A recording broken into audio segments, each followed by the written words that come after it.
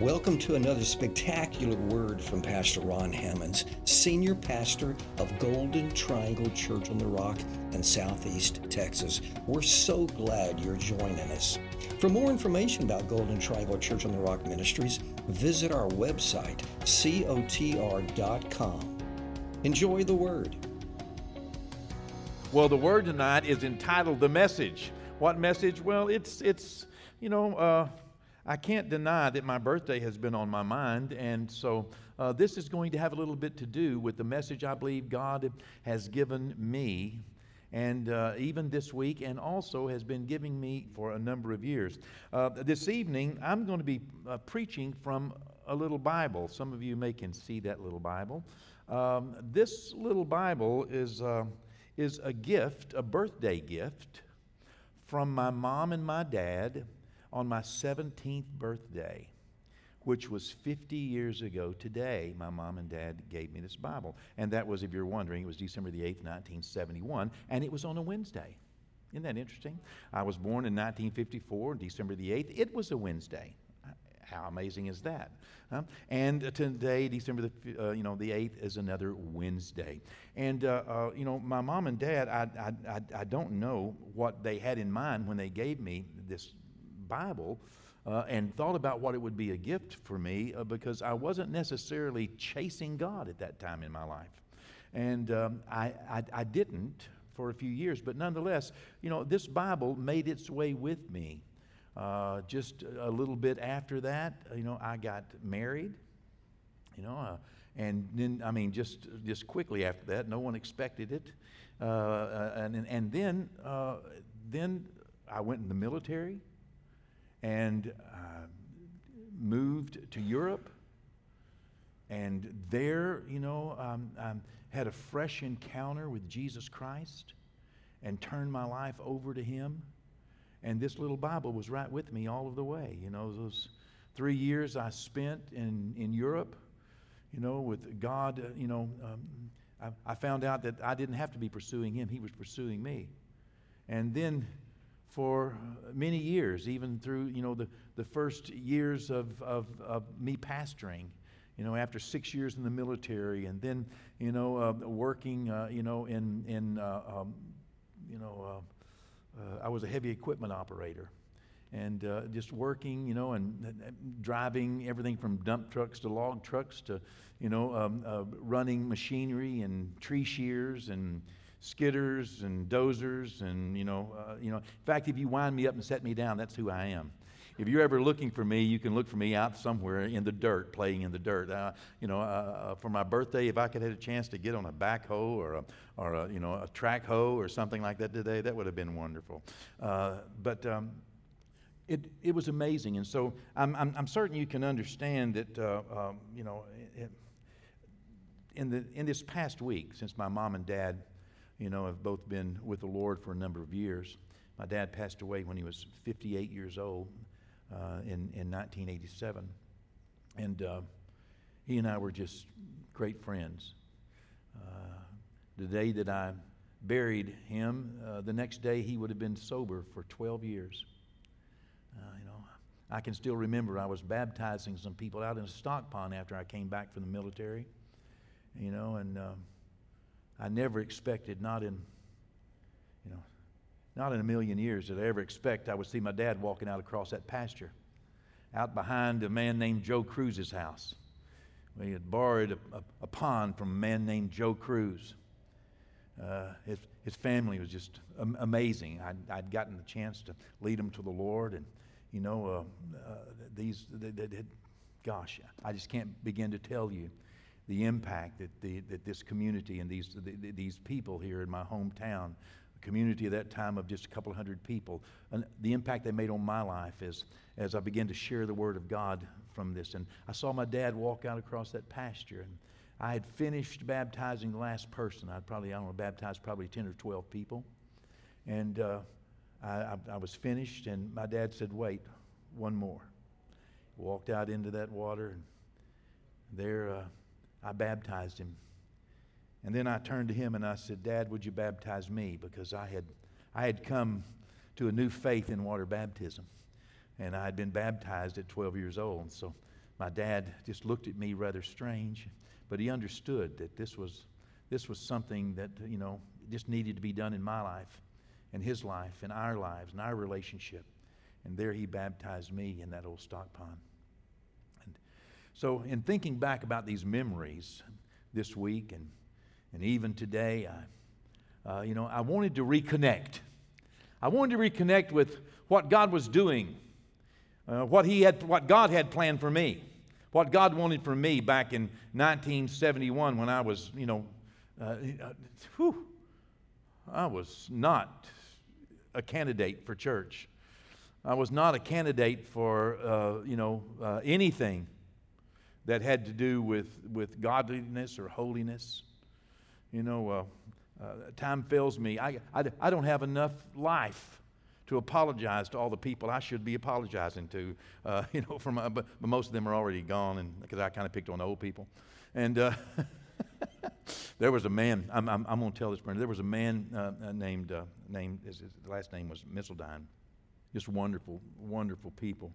His wife's name was Opie, and they were a little bit older when I was young, and they ran our little local convenience store. And my sister-in-law, Pat, if she happens to be listening, these are her grandparents. But when I was a young man, about this time in my life, I didn't have much money. I worked all the time, but I spent everything I got on cars and tires and engines for cars and in anything else I could get my hands on that was that related to that. And so I was always out of tires and out of gas. You know how that goes. I was always trying to fix a flat or put bigger tires on or put some shackles on my car or in anything I could do. And to get gas, I would pick up some Coke bottles here and there. I'd get me a case of Coke bottles, and I would pull up. I would wait until it looked like the store was a little bit busy, and I would pull up the store, and I would open my trunk around beside the store, and I would get those case of Coke bottles out, and I would walk into the store, and I would tell Mr. Missildine, I got some Coke bottles I need to sell, but I think they were like 2 cents a piece, I got some Coke bottles. He'd say, he would always say the same thing. Okay, set them around beside the store. I'd go and, set that around beside the store, and I would get another case from beside the store and carry it in, show it to him. Set that down, get another case, carry it in, show it to him, set that down. And, it was horrible. It was just bad. And sometimes, so I'd, get that much gas. And when it got unbusy, that was my last case, whenever he got to where he could follow me out with that case. And it was just, that was the kind of reputation I had because people know you do stuff like that, And if there was a car sitting there, you can't do that today, but if there was a car sitting there, I would pull up and put $1 worth in. Everybody, $1 worth. That's just what you got. Give me $1 worth of gas. How many of y'all remember getting $1 worth of gas? Anybody here remember getting, give me $1 worth of gas? Yeah. Oh, man. And, if there was another car sitting there, I'd ring that off. Get me another $1 worth. Give me another. Oh, it was horrible whenever I'd get that last $1 worth and I'd only get like 76 cents in there. And I would have to go in and say, I need 76 cents worth of gas, Oh, time fails me to tell the number of people that I'm going to have to ask to forgive me when I get to heaven. Good people, sweet people, loving people. But in that time in my life, I was not pursuing God. And I was not, I was just a knot-headed young boy. And no excuse for it. But, here my mom and dad give me a Bible. Not really realizing until you look back on something like that God had a plan for my life, and that God wanted to change my life, and that God was doing things in the open and things in secret and things behind the scenes and things that you can look back on now and see how He was protecting, preserving, guiding, leading, despite my rowdiness, despite sin. God's not afraid of sinners. He's not afraid of your sin. God loves sinners. In fact, Jesus came to save sinners. The Apostle Paul says, of whom I am the chief. Well, that was, a couple of thousand years before I was born. And then, but God loves us, has a plan for our life. But looking back over the years after my mom and dad gave me this little Bible 50 years ago today, going through it and seeing what I began to underline, seeing the passages that I began to read and highlight, and the notes that I began to write in the papers that allowed me to, and notes, and watching the discipleship as I look back on it, looking at the discipleship in my life, the scriptures that began to mean something to me during those early adventures as God was calling me, because my mama was interested in me reading this Bible, and it played a significant part in changing my life. In fact, it was this little Bible that I had with me when I got out of the military, and I was sitting in Calvary Baptist Church in Sims, Texas, and the preacher was preaching. It was this little Bible I had with me whenever I set it down, and I got up and walked down in front of that church, probably about 30 people, 40 people that day, and said to the preacher, his name was Brother Harold Churchill, I said to him, I believe God's called me to preach. He turned me around and stood me up in front of everybody and had all those people come and shake my hand, and I began to weep and cry, and I took this little Bible, picked it up, and I went and got in the car, and Brenda got the 2 little babies in the car, and we drove about a half a mile to our house, and I just got out, which is rare. I just got out and just left them in the car, and I went in, and I fell down on the couch, and I put this little Bible, I had it in my hand still, and I just laid it on my chest, and I just began to weep and cry and said, God, I'm sorry, God, I've made a mistake. There's no way in the world, Lord. You know who I am, and you know what I've done, and you know how I am, God. And I love you, and I want to serve you, and I'm going to be in church. But God, there's no way in the world that I can be a preacher. Nobody's going to let me be a preacher. Nobody's going to believe I'm a preacher. I have embarrassed you. I've embarrassed my family. I've embarrassed myself. And God, I don't know what to do about it. I can't believe I went up there and told that preacher that I wanted to, I felt like you wanted. I am so sorry, God. And I was just boo-hooing and crying and weeping uncontrollably. And it's just a thought. A thought came to my head, and I said, God, I'm going to do something. Don't try this at home, okay? Here's my disclaimer, because it is not what I teach and not what I preach and not what's good to do. But in my ignorance at that moment, and you're not ignorant anymore, but in my ignorance, I said, God, I'm going to take this little Bible. I'm going to take this Bible, and I'm going to throw it up in the air, lay it on my back on the couch. And when it comes down, I'm going to catch it in the air, Lord. I'm going to put my finger on the Scripture, Lord, and if it doesn't tell me that I'm called into the ministry to preach, if it doesn't tell me that I'm supposed to preach, Lord, I'm just going to go back up to that church tonight, Sunday night, and I'm going to tell everybody I made a mistake. I'm going to apologize, then I'm going to get my family, and we're going to move somewhere, and I'll go to church somewhere else, but I can't live in this embarrassment, and I just can't, I took this Bible crying, I threw it up. When it came down, I put my finger, it was flopping, put my finger on it and brought it down. And it was Luke 4:18. For the Spirit of the Lord is upon me, for he hath anointed me to preach the gospel to the poor. I said, Lord, I don't know how. I don't know how I can get from here to anywhere that looks like a preacher.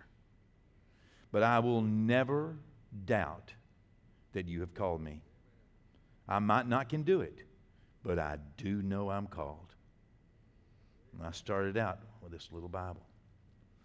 Let me share tonight with you the message that for the next decade I used this little Bible here to study, to preach, to share the Word of God. Allow me to read from this well-marked passage. If you'll look with me in Matthew chapter 16, I find it interesting. Matthew chapter 16, Jesus has taken his disciples just down a few verses in Matthew 16, and he's taking them up north to a place called Caesarea Philippi. There are two Caesareas in Israel that are well known. One of the Caesareas is on the Mediterranean coast. But one of the Caesareas was named after Caesar Tiberius. And it was in honor, he named it in honor of Philip, so it's called Caesarea Philippi, Caesarea of Philip. And it's up near Mount Hermon, up in the very northern part. In fact, it's right beside where the spring and the headwaters of the Jordan River come out of a place called Banyas. Okay, and the Jordan River begins there. And Jesus is going to be up there. A few things are going to happen there. That's the Mount of Transfiguration where Jesus is going to be transfigured. He takes Peter, James, and John up, This is the place where Jesus said to his disciples as he was coming into that region.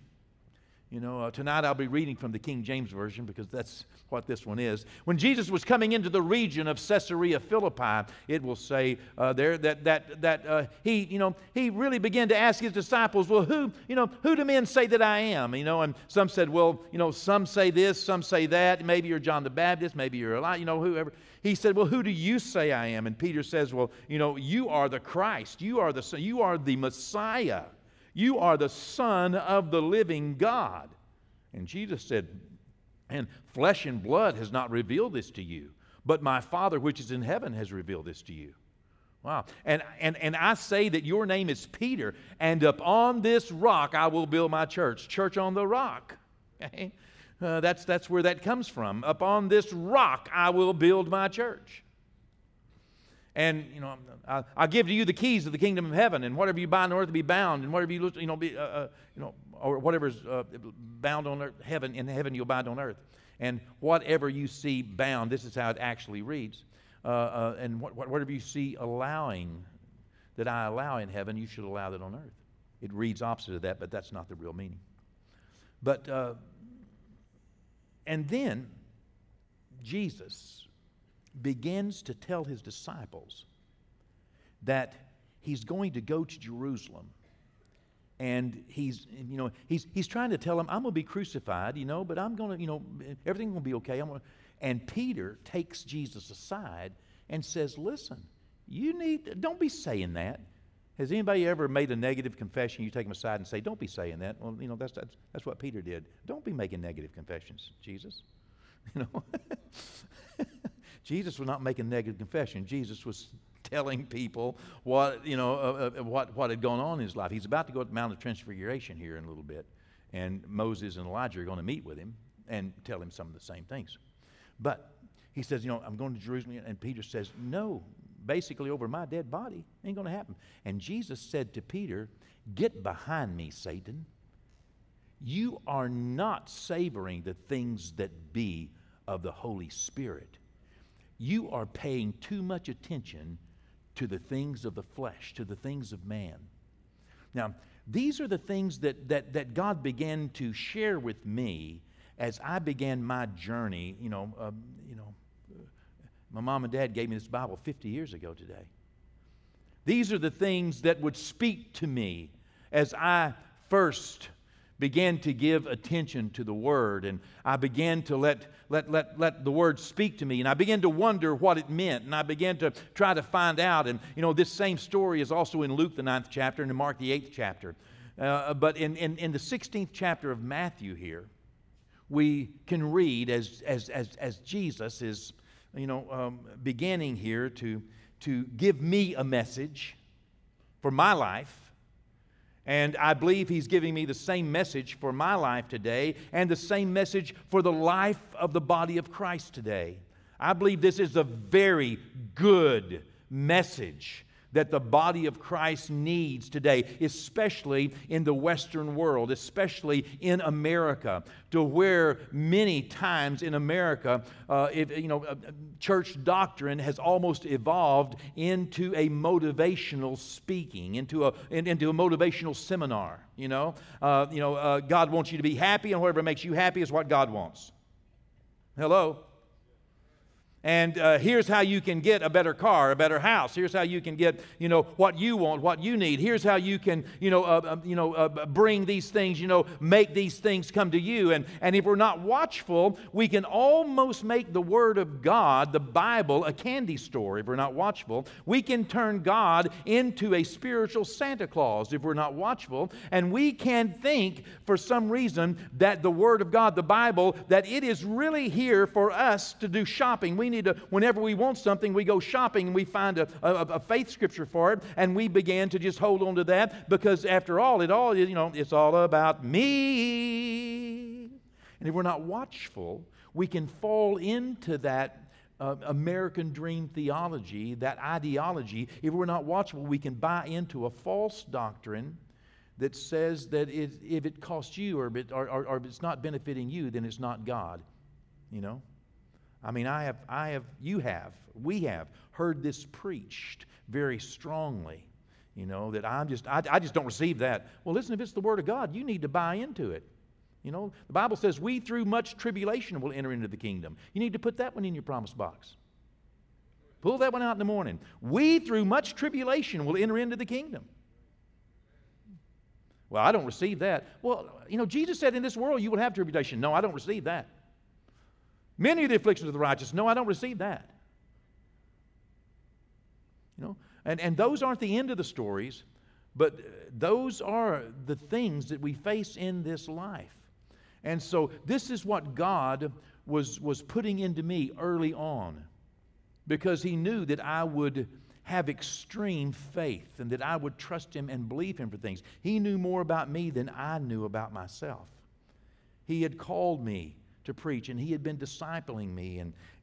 So here He says in Matthew the 16th chapter, after saying all these, after being there and rebuking Peter, and I'm going to build this blessing. Well, hold on, Jesus, you were going to build the church on me a moment ago. Now you're correcting me? Yes, both of those are in the Word of God. God's saying good, and God's saying don't. God's saying, oh yes, and then God, I'm going to build a church on you. Get behind me, Satan. Okay, listen, it just depends on where you are in life. And we need to realize and embrace that not everything is aimed at our pleasure. Not everything is aimed at our personal happiness or joy. Okay? And this is what God was wanting to put in me, because He knew that I was going to become a pastor. He knew I was going to become a pastor in an age of the church in which charismatic theology and hyper-faith theology was going to permeate the church. And a lot of meism was going to get into the arena, and we're going to become favorite word people instead of word people.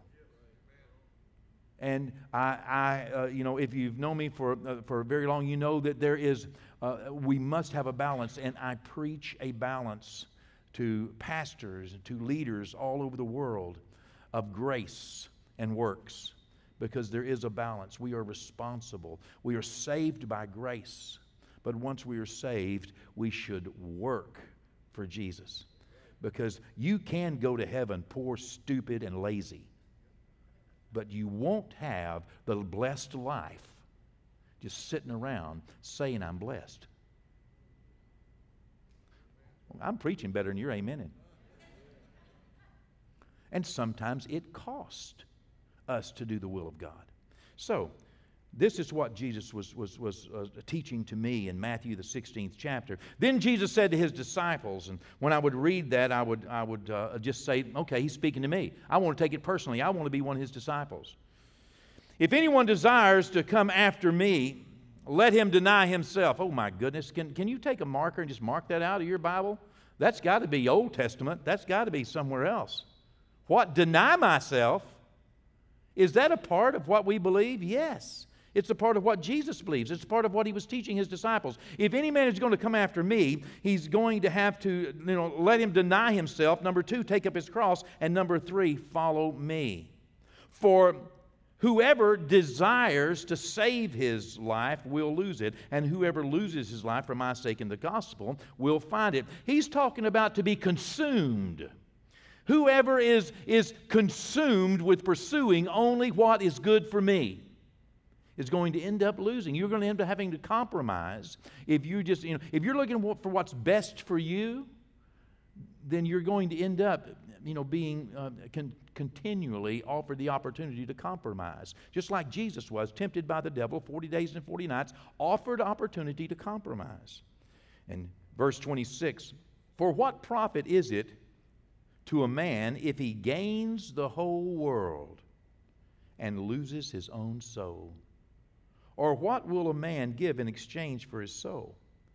There are three things tonight that I just want to center on, that I want to tell you is the message for me in this season of my life, and I believe is a message for you in this season of your life.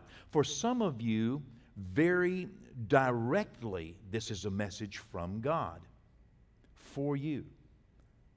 Number one, Jesus said, there will come a time in your life, and if you really want to follow me, if you really want to follow me, not follow yourself, not follow your own desires, not follow your own, your own hopes and dreams, but if you want to follow me, there's going to come a time in your life when you are going to be faced with the reality that it's going to necessitate you denying yourself. Let him deny himself.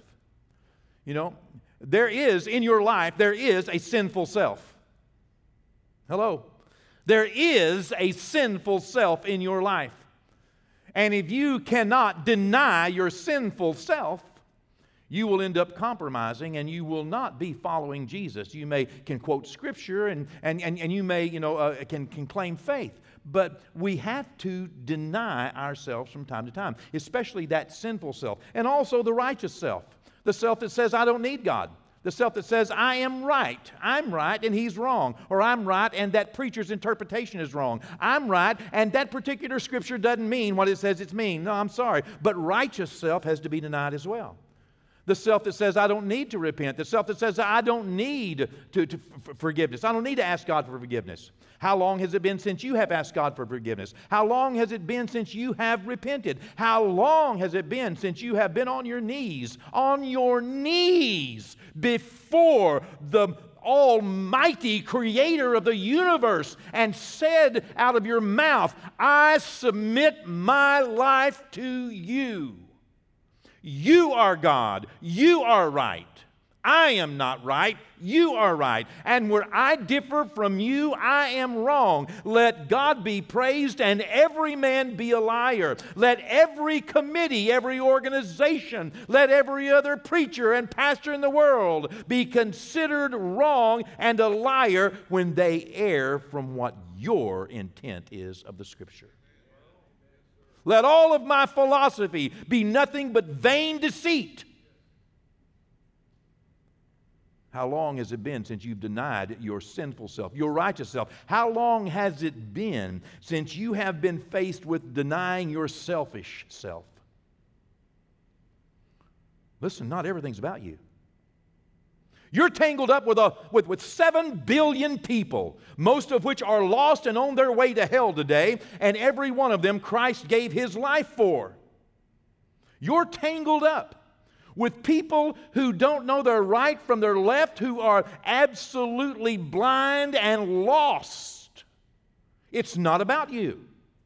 These are the things that He was pouring into my life as He knew He was preparing me to receive a call to say that you have been invited to get prepared to preach the Word of God to a world that's lost and hurt. The first thing we must do is realize we will be required to deny ourselves, our sinful self, our righteous self, our selfish self. Either that or deny Jesus, which He will later say, if you deny me, if you're ashamed of me, I'll be ashamed of you. If you deny me, I'll deny you. I don't want to deny Jesus. It requires me to deny myself or to deny His Word. And His Word is not always easy. His will does not always put a smile on our face. Number 2, take up your cross. Taking up the cross is a picture of what Jesus did for the joy that was set before Him. Do you know that God expects us to have a cheerful, patient endurance of the shame it is in some places and in some points of agreeing with Him? Do you know when we agree with him, in some places we are facing public shame? Not just public shame, but public pain. There are some costs associated with taking up your cross that we might be asked to pay at some point. But a cheerful, patient endurance of shame and pain for the cause of Christ. This morning I was reading, after I'd done my regular Bible reading that I do every morning, and then I was doing some pleasure reading. And I got over into the book of Acts, and I got in Acts 21 specifically, and I was reading about the Apostle Paul and how the Apostle Paul was there in Jerusalem, and he was doing everything he should do, and he was paying his vows, and he was in the temple, and he was doing everything he could to show himself a good faith participant among the Jews. And somebody wrongfully accused him of bringing one of the Gentiles into the temple, which he did not. And they drug him out of the temple and they began to beat him in the streets. And the Bible says that the crowd was so violent that they intended to kill him. And as they were beating him, soldiers came and rescued him. They took him over, going to carry him up some steps, and he could not even walk up the steps. He had been beaten so violently. And so 2 soldiers had to carry him up the steps. When they got him to the top of the steps and the mob was crying out, kill him, and they were wanting to tear at him, and they had been so violent, they had beaten him. This was not a spiritual beating. He was beaten up so bad he couldn't even carry himself and stand up. But when he gets to the top of the stairs as he's being carried, he asked that Roman, the leader of those soldiers, he said, "Can I say a word?" It surprised that centurion because he didn't know that this man could speak Greek. He said, "You can speak Greek? I thought you were the Egyptian that carried 4,000 assassins out into the wilderness." And he said, "No, I am a Jew. I was born in Tarsus." And so there he says, "Okay," and he permitted him to speak. And when the Apostle Paul spoke in Hebrew, and the people heard him speaking in Hebrew, they didn't even know why they were being so violent. The Bible says that they quieted down to listen to him. And when they got quiet, and there the same crowd that had beaten him, the same crowd that had wanted to kill him, violent, the Bible says. Do you know what he told them about? As he is there enduring his pain, arrested, this centurion is about to carry him inside and tie him up and intend to scourge him, trying to get the truth out of him as to why these people were beating him, as though it was his fault he was being beaten. When intended to whip him. That's what the Bible says. You can read it. He was telling the truth, but he was going to beat the truth out of him. You know what the Apostle Paul said there as he's being held up on the top of the stairs and people are listening to him? He starts to tell him about the love of Jesus Christ and how Jesus wants to save the whole world, not only the Jews, but also the Gentiles. He's not only peacefully and cheerfully, enduring the pain and the shame, but he's doing it while on his lips or in his heart is the love of Christ, constrains him to be a witness to those who are wanting to tear him apart. That's taking up your cross. It's not just, well, I don't want to pray at school because,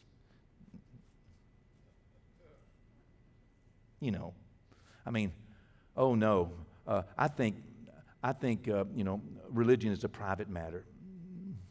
No, it's not. It's personal. You have to get born again, but it's not private. Don't let the devil tell you that. Well, I don't, because if I do, I might get in trouble, or they might not like it. They might be uncomfortable. Yes, they may.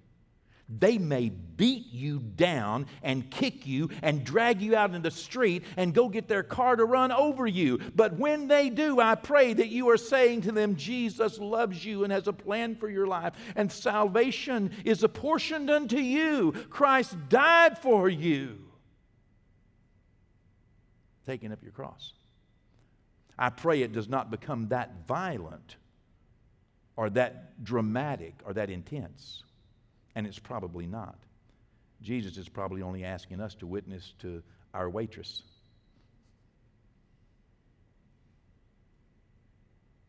Taking up our cross and follow Jesus. To be like Jesus. You see, it's about all the others. That's what I read when I read this for the last 50 years.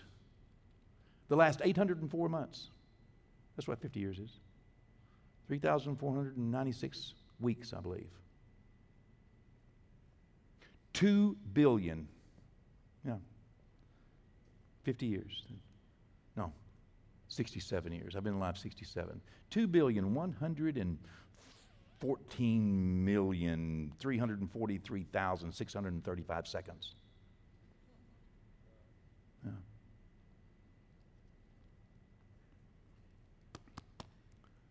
Wow. Deny yourself. Take up your cross. Follow him. That's what it's all about. That's the message that I've gotten from this word. That's the message I give you tonight. I love you. God has a plan for your life. Hey, thanks again for joining us for another powerful message from Pastor Ron Hemmons. Visit cotr.com and subscribe to our social media platforms to stay up to date. As well, receive more encouraging messages from our pastor and details of the work we're doing both in our community and communities like ours around the world. Today and every day, God bless.